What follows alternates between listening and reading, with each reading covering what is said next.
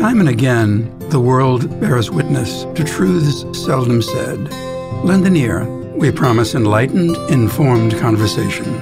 My name is Robert, and this is Seldom Said, the place where conversation matters. Welcome back. The program is Seldom Said, the place where conversation matters. My name is Robert. A truly special individual and a special guest today, Mr. Frank Grunwald, who as a child living in Czechoslovakia was deported to the ghetto and later sent with his family to the Auschwitz concentration camp. A special man with an incredible story. Welcome to Seldom Said, Frank. Thank you. Can we start with a little bit of personal background? Can you embellish more or less what I just said in the introduction?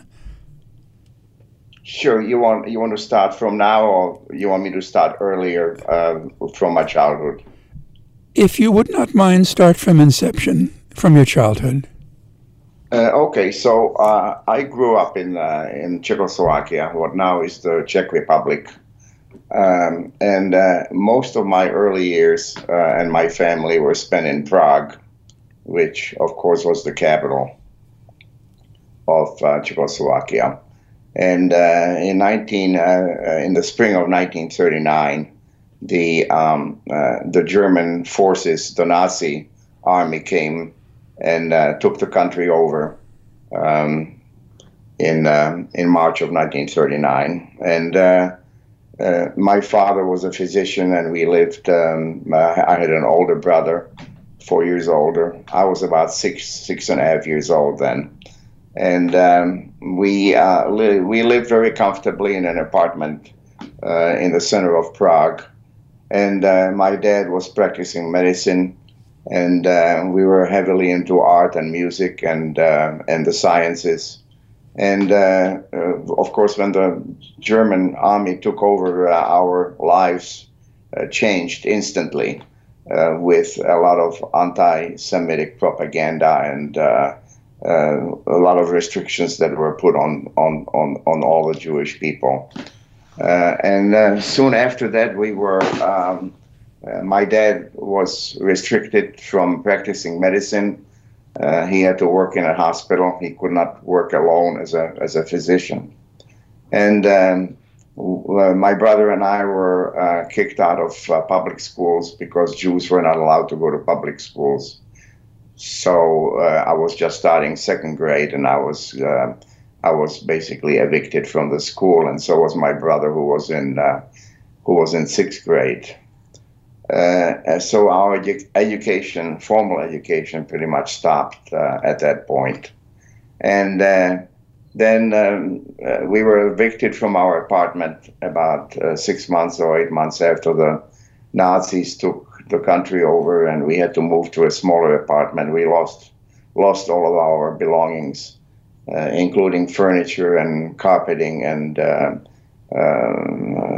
the baby grand piano, and everything basically had to be left behind, except for a few suitcases with our personal belongings that we took to the smaller apartment that we shared with close relatives of ours in Prague. And then in 1942, in the summer of 42, we were selected to be transported to a local ghetto about an hour and a half or so from Prague, called, in Czech, it was called Terezín. It was a small town that was converted into a ghetto. Ghetto meaning it had the town had a wall around it.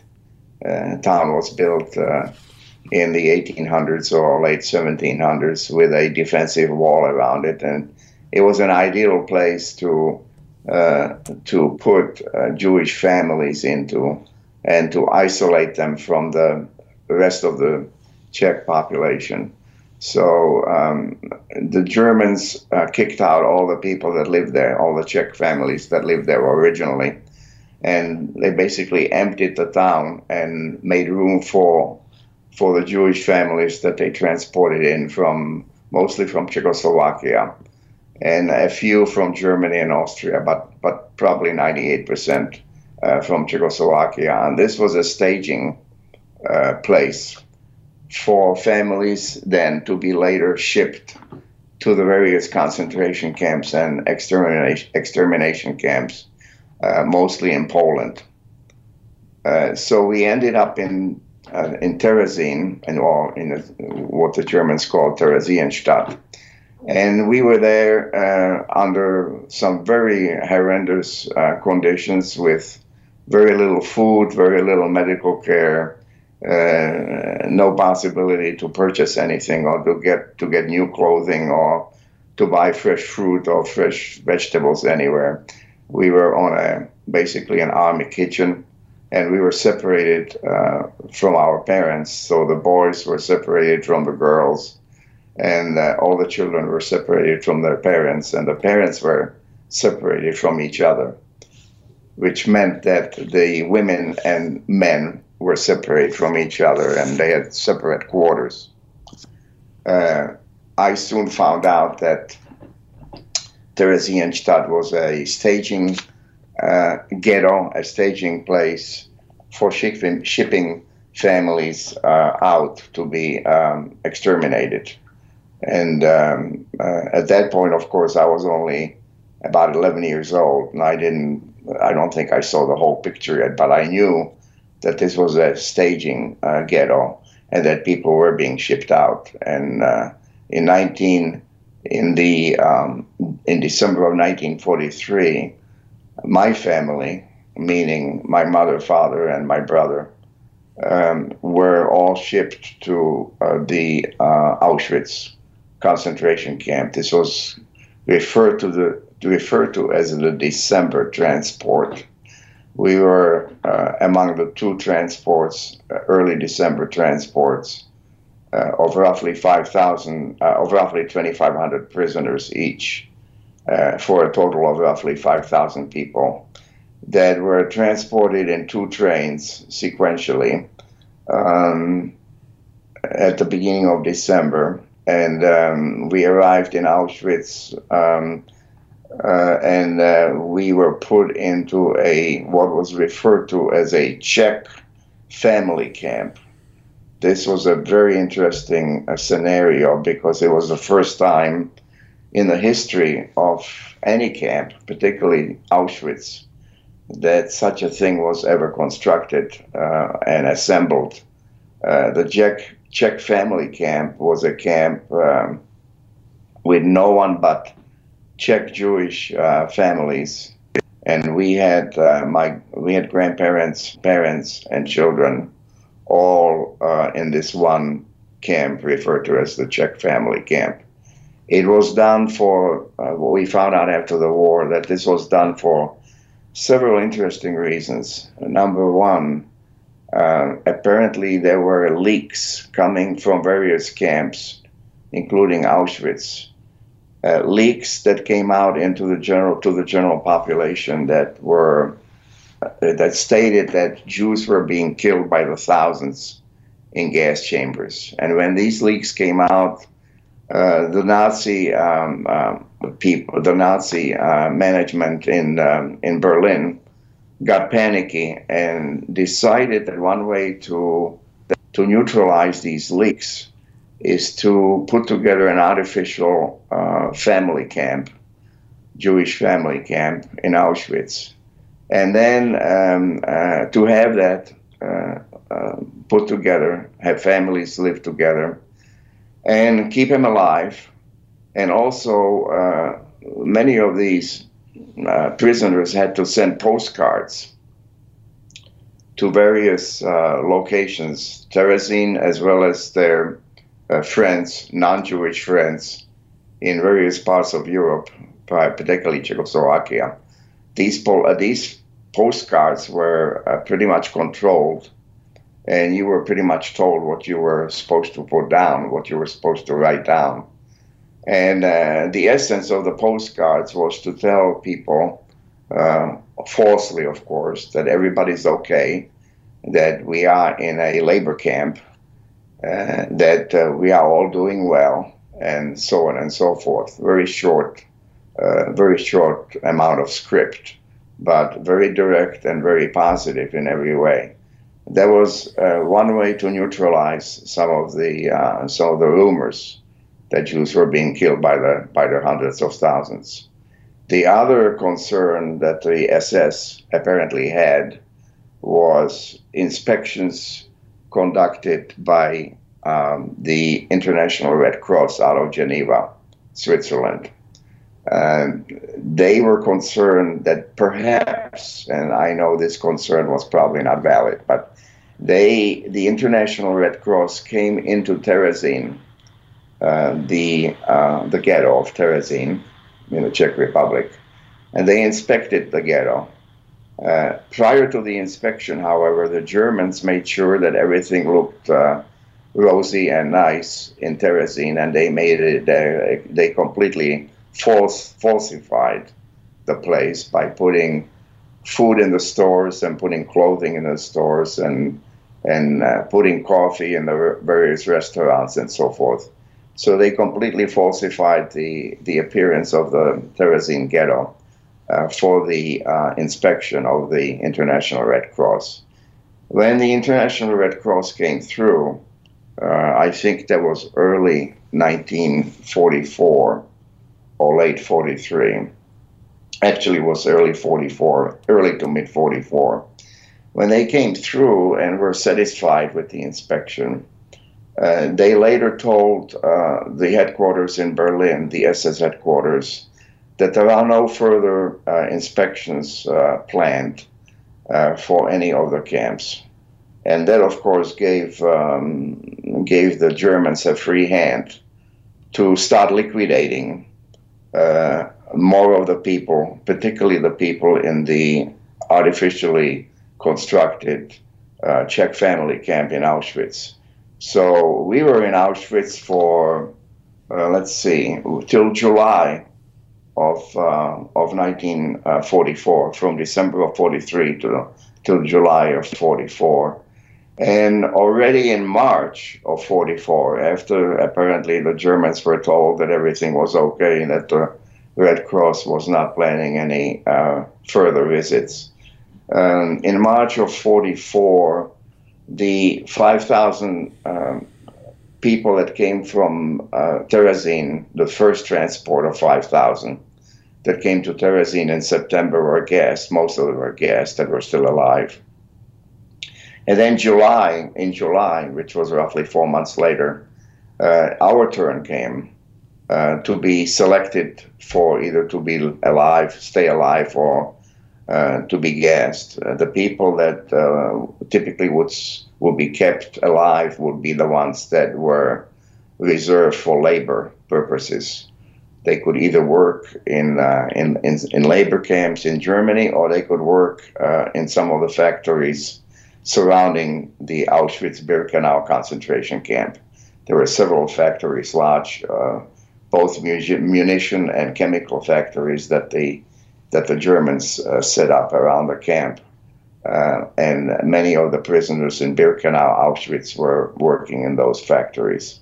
So when we came up for the selection, and selection meant you were selected either to work or to die, my brother and I were basically selected to be killed. We soon realized that we were on death row as we went through the in front of Dr. Mengele, who was one of the chief medical officers responsible for the Czech family camp. And we were selected. I was selected apparently because of my age, and my brother was selected to die because he had a limp. He was born with a deficient or an inefficient structure in his left leg. His left leg was weaker than his right, and his left leg, he was limping. And when Dr. Mengele saw him limping, my brother was 16 years old, and when he saw him limping, he immediately directed him to the left of the table, which was the group that was going to be gassed. And then he saw that I was typically only about 12 or 12 and a half years old. He also sent me to the left of the table.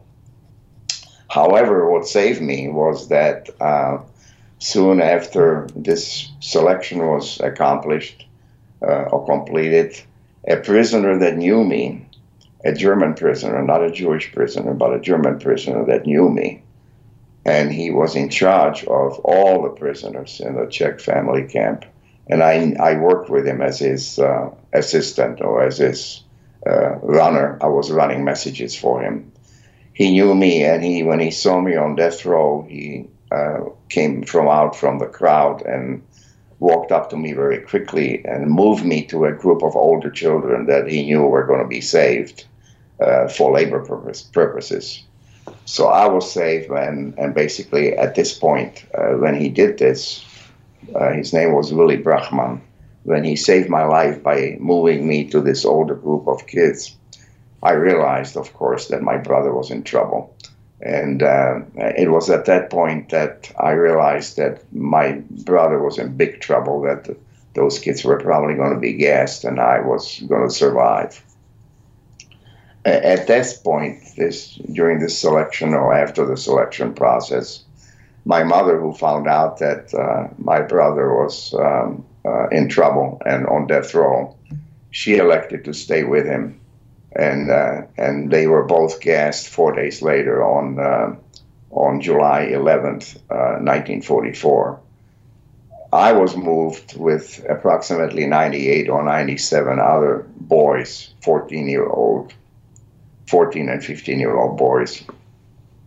I was moved to a men's camp, which was nearby, and I stayed there till January of 1945, at which time Auschwitz was being evacuated, and I was put on a death march first, which I barely survived, and then I was shipped by train to the concentration camp of Mauthausen in Austria.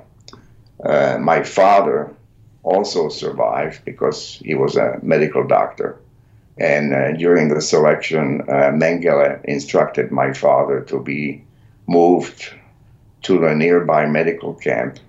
It was a medical clinic camp, and they kept a lot of the doctors alive because they felt that the doctor could be functional in helping prisoners who maybe got injured and were still capable of doing labor. Hand labor in the nearby factories. So the doctors were being treated pretty special as being especially important. And at this point of the war, the Germans or the Nazis kept many of the doctors alive. And my father was put into this medical camp in Auschwitz, and from there, in October of 1944, he was transported to Germany, where he spent most of the war in two other German camps before he was liberated by the American Army.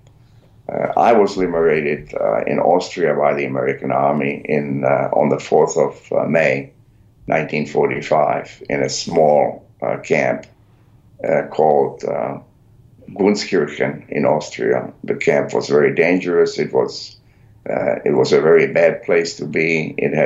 We had no food or water, and I think we were only there for a week. But if we would have been there for another 2 or 3 days, we would have probably all died because we had no food or water. Frank. So I was liberated on the 4th of May of 1944, and then my dad and I were reunited about 6 weeks later after that. If I may, and I must apologize for the interruption, this is a harrowing but arresting story.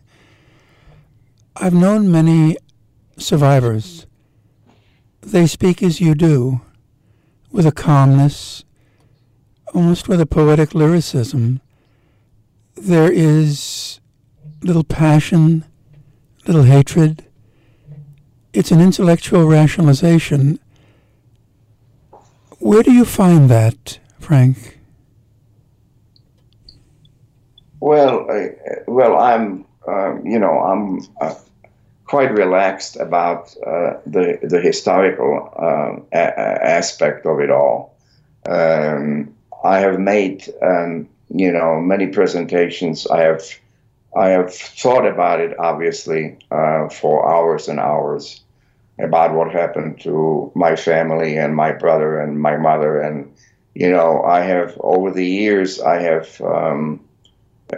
if there is such a thing as coming to terms with it, I have accepted what happened, and I look at it more as a terrible historical occurrence that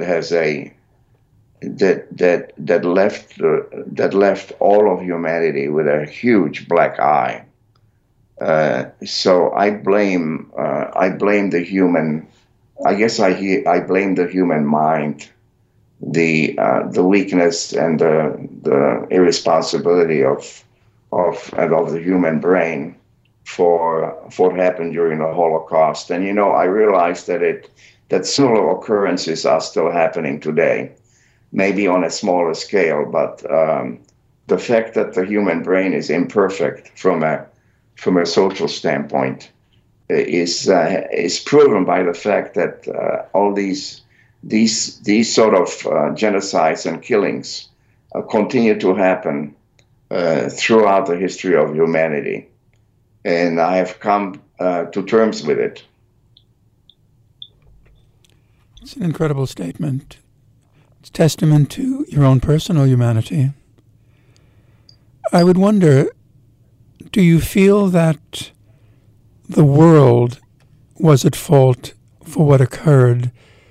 I had purchased a book for the child of a survivor called Children of Theresienstadt, which you might have heard of, probably have.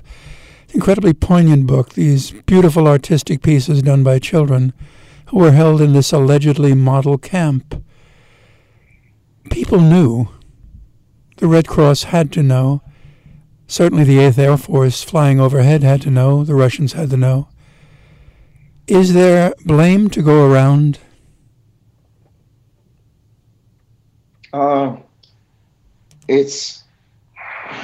It's hard to know how many people knew, and even if they did know I know they did know. The governments, the American government knew towards the end, but unfortunately it was late. It was in the summer of '44 that many of the governments were told and were given a report. One of the first reports came from Vrba, VRBA, who was an escapee and who was from Slovakia, escaped to Slovakia by foot with a friend of his, and then put out the Vrba report.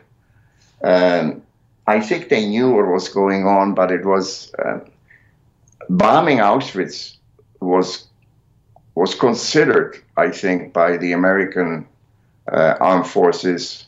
But at the headquarters, it was decided, I'm told it was decided that it would have been too dangerous to bomb the crematoria and the gas chambers because of the possibility of injuries to many of the prisoners and so forth. And the other thing that I heard was that, and I don't know how true this is, but that they had other priorities at that time, that they could not focus on bombing the concentration camps, that they had other priorities, other critical targets that they felt they had to take care of first. I do remember as a child speaking to a relative whose life was dissipating, slipping away. And even in my childish mind, our eyes locked, and I understood what he was thinking, and he understood that I understood what he was thinking. Is there a moment where you, in a sense, sensed from your parents that they realized that Nazism was real? It wasn't an abstract kind of madness, this inane soul in Berlin who is spouting nonsense was to be taken seriously? Was there such a moment?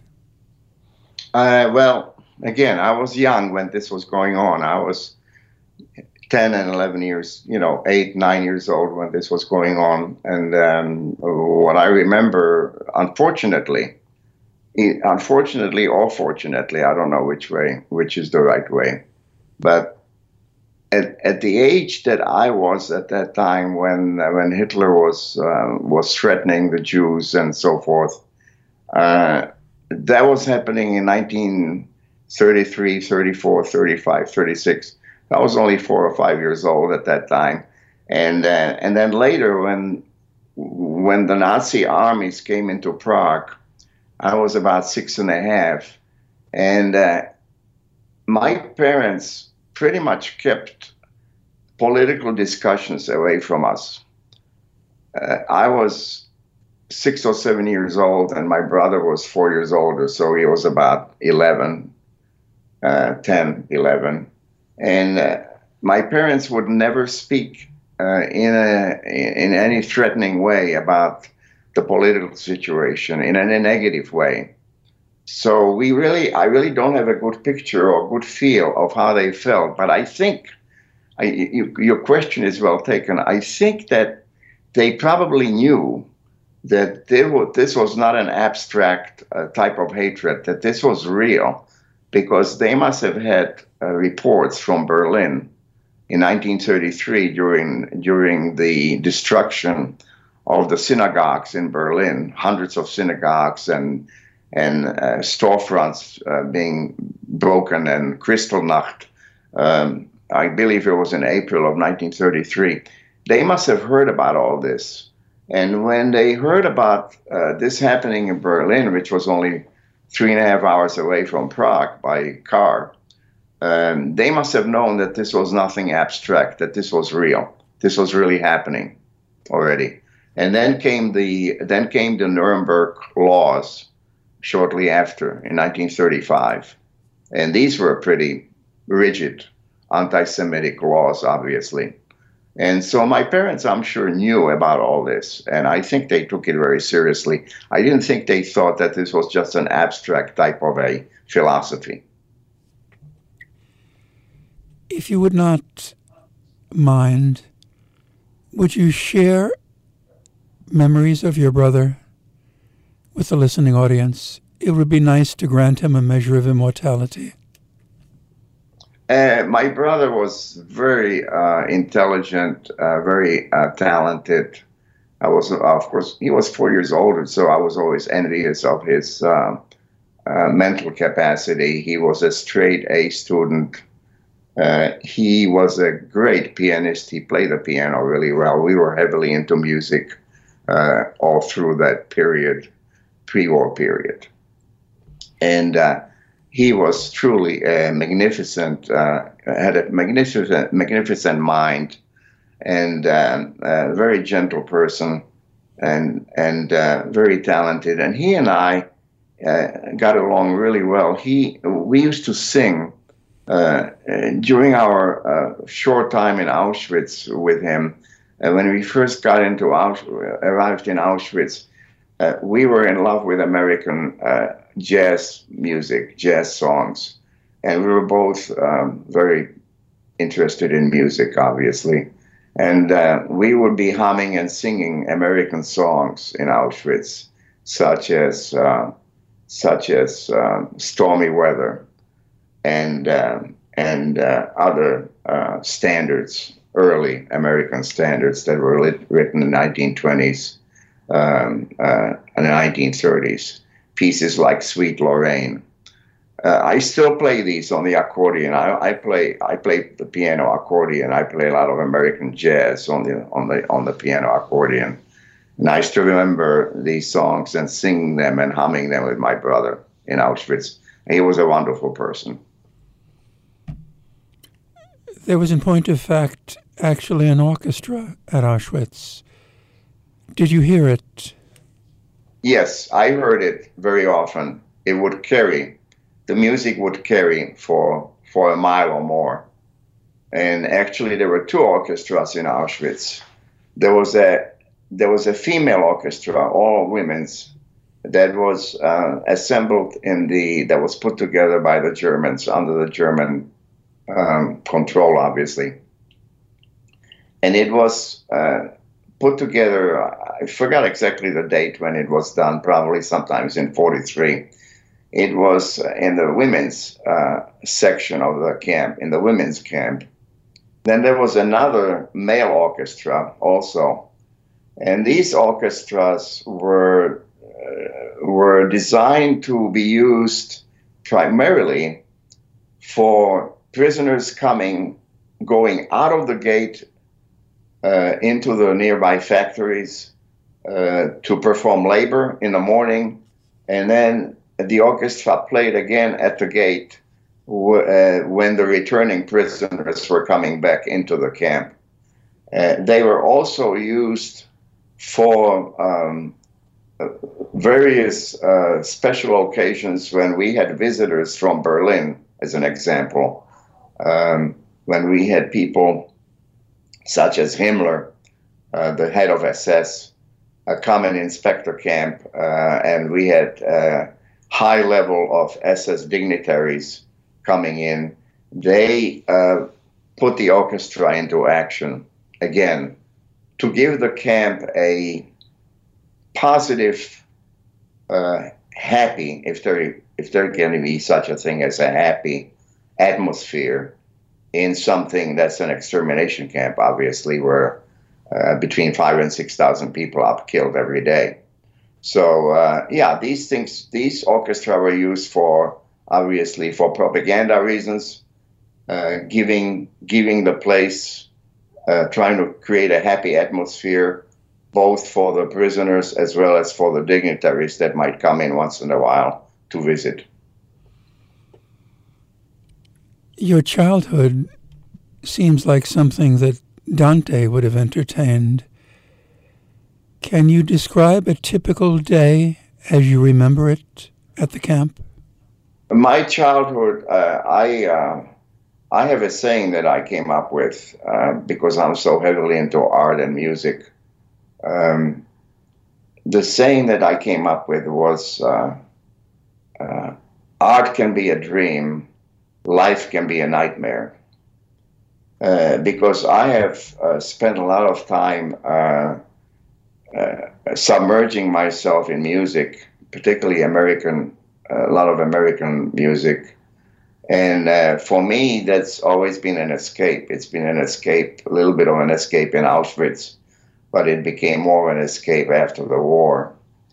And I've also done quite a bit of art, mostly sculpture.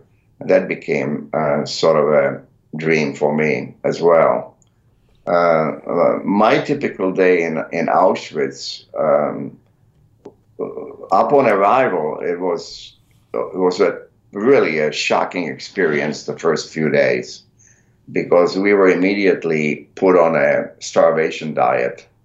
And so my initial experience was one of being cold and being extremely hungry for many, many days and weeks. Eventually, I think your stomach shrinks and you begin to shrink, and you get adjusted to eating very little. But we were put on approximately a 850 or 800 calorie diet per day. And everybody knows that 2,000 or 2,200 calories might be a minimum. So we were at a starvation level at under 1,000 calories. And so I think the hunger was the worst experience. And then the general atmosphere and the living conditions were terrible, obviously. We were in dirty bunks without any pillows or without any mattresses. And we had very little clothing. We had no socks. We had just wooden shoes and cotton uniforms. This was in December/January of 1944, 45. So we were always freezing and we were always hungry. And then, of course, when I found out that this was an extermination camp, which only took me 2 or 3 weeks to find out, this also became a horrifying experience, or horrifying thought that we had literally people being killed daily in the thousands. And I was lucky because after about a week or two in Auschwitz, I was able to make a connection through a artist, through Dina Gottlieb, who was an artist. I befriended her shortly upon arrival in Auschwitz, and she was a prisoner as well. I met her accidentally and became very friendly with her because I was curious about her artistic activities. She was painting portraits of gypsies that Mengele asked her to do. And when we met, shortly after we met, she introduced me to her boyfriend, whose name was Willy Brachman. And he was the capo, or the head of the Czech family camp. He was a prisoner, a German prisoner. He was not Jewish. And he was in charge of the Czech family camp, which was, of course, all Jewish. And the Germans made him in charge because that way they could deal with a German and an Aryan, not a Jew. And I worked. Dina introduced me to him, and I worked for Willy as his assistant, as his runner. I was running messages for him, so I was his messenger. And he's the one that saved me eventually when I was on death row and moved me into the older group of boys. There is really an interesting representation always made by oppressed peoples. Frank, they'll often talk about American music, that they think of American music. I was just thinking as you spoke those incredible words, Django Reinhardt, a guitar player, a German youth. One of my favorite jazz groups was the Django Reinhardt group. Incredible. What is it about the music?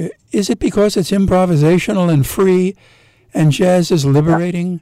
It's wonderful. American music, that particular music, particularly the jazz, much of it was obviously based on improvisation. And when my brother and I were singing and humming jazz songs in Auschwitz, we would improvise, and we would develop melodies that were related to the basic melodies, but they were another extension of the basic melody. So we were innovating and developing variations on that basic theme. And it was very interesting because when you do that, your mind becomes totally focused on the music and not on the people that are dying right practically next to you, or that are starving, or that you are starving. So you focus, your brain, a different part of your brain starts working. And the part of the brain that tells you that you're hungry, or that tells you that you might die 2 weeks from now, that part of brain is not engaged. So it's really interesting. Music, it does wonders, I think, for people. At least for me it did. And it still does. Is there a piece on piano or accordion that upon getting up at 2:30 in the morning, you can go right back to it and it just fills you? Well, there are hundreds of pieces that I do, jazz pieces that I do on the accordion that transport me to a whole different place. Some of them obviously are very sentimental. Some of them are very sad. They are written to be sad. They are written to be very romantic and very sentimental, and they are. And they do remind me of my family and my mother. And there is a piece written that's called "Every Time I Say Goodbye, I Cry a Little." a very sensitive piece of American music, and I play it often, and I often have tears in my eyes because it brings me back to the people that I have lost and that I said goodbye to many years ago, and then I never saw again. So yeah, there is a lot of both romantic music filled with sadness, and there is a lot of jazz that's quite happy and that puts you into a totally different mood. Do you compose? I tried, but I have not been successful. I've tried. I did write a couple of pieces, but I don't think they were significant enough to be, to be documented and to be published. There is a quote that is rather famous, attributed to Elie Wiesel. Inmates were watching someone's life being taken from them. One inmate asks the other, "Where's God?" And he says, "There he is on the scaffold." It is very difficult for me personally to accept quintessential evil. Do you stand firm on that? Were these evil people? Was this a terrible nature in humanity? Was it a black spot on their souls and conscience? Or was there some sort of comprehension that humanity was warped? I think it can be warped primarily by outside forces. I think the outside forces, when you brainwash 8 and 9-year-old children and convince them that someone is subhuman and that they need to be destroyed, those kids will believe you if you repeat it often enough. So I think what happened in Germany was that there was so much of political and racial brainwashing going on for years. It started in the 1920s, believe it or not. It started in the late 1920s with Goebbels and other people that promoted this racism. So figure from 1930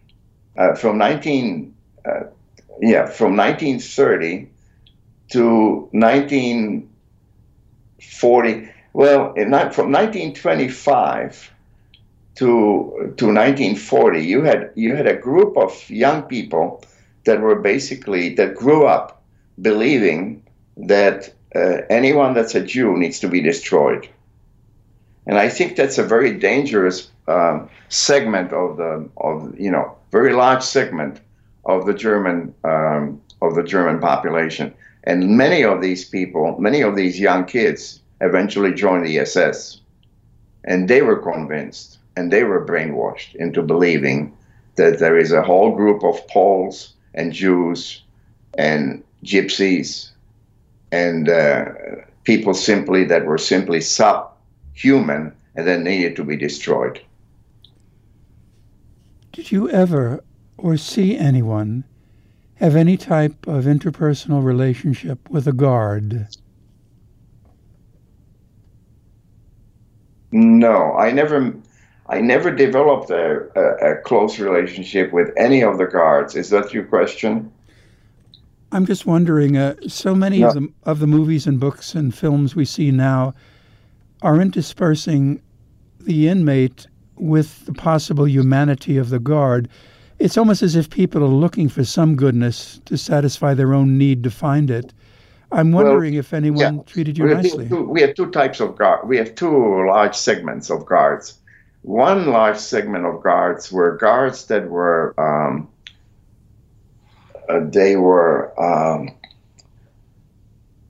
elderly. They were typically men in their 50s and even early 60s that we felt were not part of the Nazi brainwash movement. They were too old to have been brainwashed and to have been part of the Hitler Youth and so forth. Then we had the younger these were typically in their 60s and late 50s, and mid to late 50s. Then we had the younger group of SS guards, which was a totally different group. These had more of a supervisory responsibility and had much more power, obviously. And these were typically very dangerous because they were, by and large, brainwashed.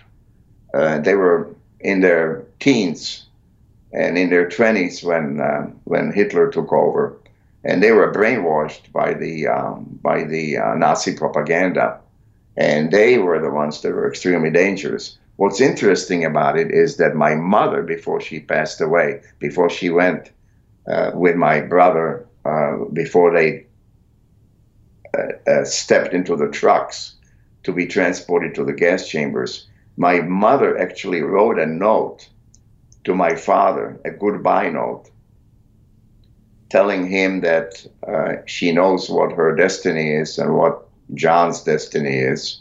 John was my brother. And saying goodbye to my father and telling my father in a very positive way not to blame himself for what happened to our family, that it was not his fault, that it was our destiny. The fact that he could not get the family out and immigrate out of Czechoslovakia in 1939. And she is wishing him all the best and all the best health and a good life. And she's telling him in the letter, in a note, not to spoil me with his love too much, and to take good care of me and to have a happy and healthy life. And there is not a word of anger or any kind of resentment against the Germans in that letter. And she gave this letter to a guard, and it was one of the older, I believe it was one, I have no doubt that it was one of the older guards that was too old to be in the military, to be fighting on the Russian front or the Western front, and basically was made into a concentration camp guard. I believe it was someone in his 50s or even early 60s. And he took this letter and actually gave it to my father the next day. And my father has kept this letter till his death. And I got the letter after my father died in 1967. And I've had this letter in my possession till about 4 years ago. And I just gave it about 3.5 years ago to the National Holocaust Museum in Washington, D.C. It is a significant artifact that shows the mental attitude and the mood that a prisoner is in just prior to their death. And it is on display. It's a very important artifact at the museum. It's actually the only artifact that they have that shows a person's attitude just before they die. That's written down on a piece of paper, and it is, I believe it's on exhibit. I know that, but I think it's on the second floor of the museum, and it's called the Wilma Grunwald letter, and most of the people there know where it is and what it's all about. It's an incredible story. There is a statement attributed, perhaps apocryphally, to one of the victims of the genocide in Burma by Pol Pot. One of the survivors' children said, "I know there is a place where there is a long table, and my loved one's smiles surround it." Have you come from this incredible experience with a sense of eternity and spirituality, Frank? You mean, did I become more spiritual as the result of the experience? So much about the camp speaks to the word end, finished, finito. Did you come away from all of this and your life now feeling there is something beyond, Not retribution, but reconciliation.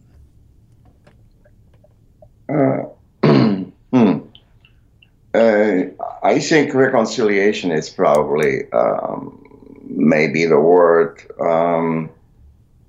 You almost don't have, the way I look at it from my viewpoint or from my mental attitude is you almost don't have much of a choice. You're either going to be angry and full of hatred against what a segment of humanity has done to you and your family, or you are going to reconcile what happened and try to somehow rationalize it with this overwhelming political, the overwhelming political issues that were at play, supported by a whole battery of forces, like the brainwashing and the hatred and the anti-Semitic movement, which was, of course, already in Europe prior to the Nazis taking over most of Europe. I mean, anti-Semitism was already there. It was generic throughout Europe. So you either rationalize it and come to terms with it and accept it as something that happened, or you become extremely upset and belligerent and angry. And I think that living an angry life would be suicidal. I would not want to be living an angry life. So I decided that I'm going to come to terms with the situation and accept it for what happened and why it happened. There is the very famous Martin Niemöller quote of seeing things happening but ignoring them because they did not impact on his life, and then suddenly realized when they did, it was too late. Do you see in the world today a need for not waiting for it to be too late? Yes, but I also see a lot of lies and exaggerations being published and printed by the mass media. I have never seen, ever since I left communist Czechoslovakia in 1949, my father and I escaped from communism. I have never seen mass media as one-sided and irresponsible as they have become in this country here. I want to tell you something about mass media. I don't know whether you know this or not. The New York Times had firm information during the war. This has been documented. The New York Times had firm information during the war after several of the prisoners escaped, like Verba, and their reports were published about hundreds of thousands of Jews being gassed in Auschwitz. New York Times had that information, and they did not publish it because they did not want to appear to be Jewish, to be a Jewish newspaper. So they were also worried about anti-Semitism, obviously, because the New York Times had the information but refused to publish it. And there is probably no newspaper more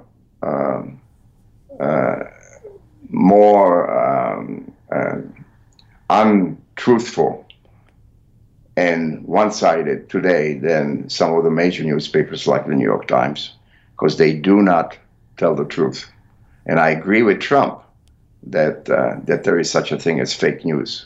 They do not tell the truth. They basically, if there is something they don't want to talk about, they simply don't talk about it. They basically hide it.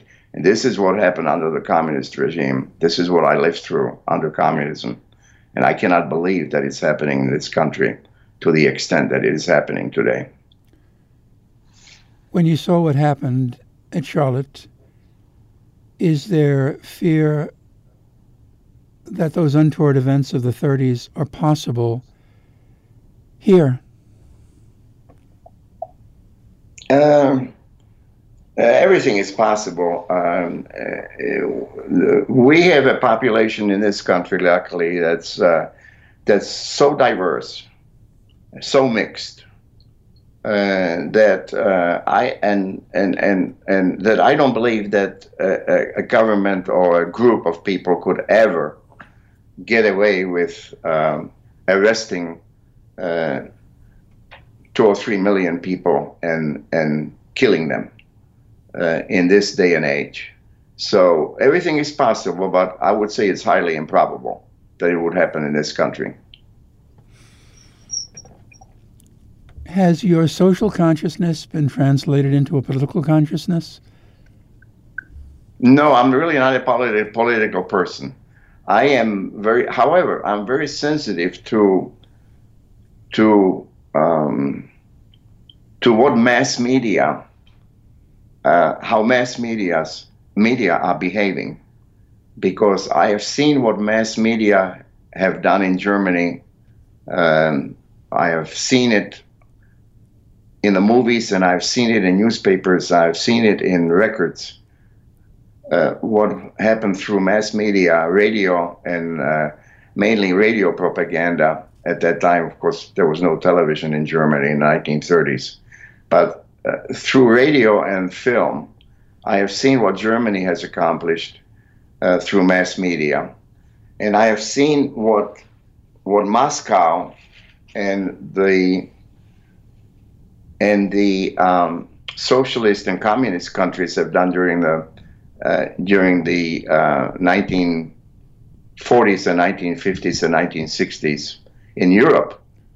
And so I'm very sensitive to the lies and to the one-sided reporting that mass media are capable of doing. And I'm an independent observer. I consider myself an independent observer, and I'll defend anyone, regardless of their political conviction. But I will also stand by universally fair reporting by the mass media. I will absolutely try to destroy or fight anyone that continues to report in a one-sided way rather than in an objective way. Do you feel that the American people today, as you view them, and it's a very generic term, it's stereotypical, but do you feel we've become inured to lying? Yeah, the American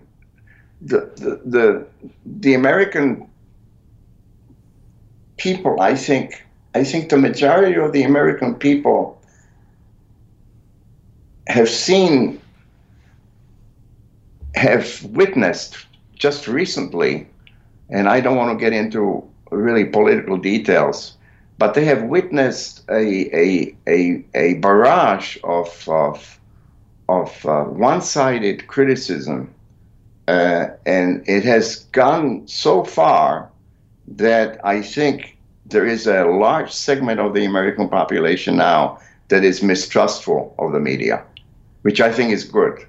I think you need to mistrust the media and double-check and triple-check the reports that they are giving out in order to keep them honest. We're within a minute of the end of what has been a rather extraordinary program, Frank. Wondering whether we can invite you back at a later occasion and pursue the different angles of what you said. Do you have any final thoughts that you'd like to share in those 60 seconds remaining? Thoughts for the listening audience? Final thoughts would be double-check your information. Don't necessarily trust the media. And don't jump into conclusions about, don't generalize among people. Don't ever generalize and accept that one group of people is this and another group of people, ethnic group is typically this, because people are genetically unique and different. Everybody's different. Even identical twins tend to be different in their personality and their thoughts. So don't ever just take one group of people en masse, in a mass, and say, I don't like these people because they are this, or they belong to this group, or they belong to that group, or religious group, or ethnic group. Because I feel like everyone is unique, and everybody's got to be judged by their own, through their own performance and through their own actions, and never be put into a group and never be generalized. That's the only thing I can say. I thank you, Frank. Our special guest has been Mr. Frank Grunwald, a survivor, a special human being with a memory. This has been Seldom Said. My name is Robert.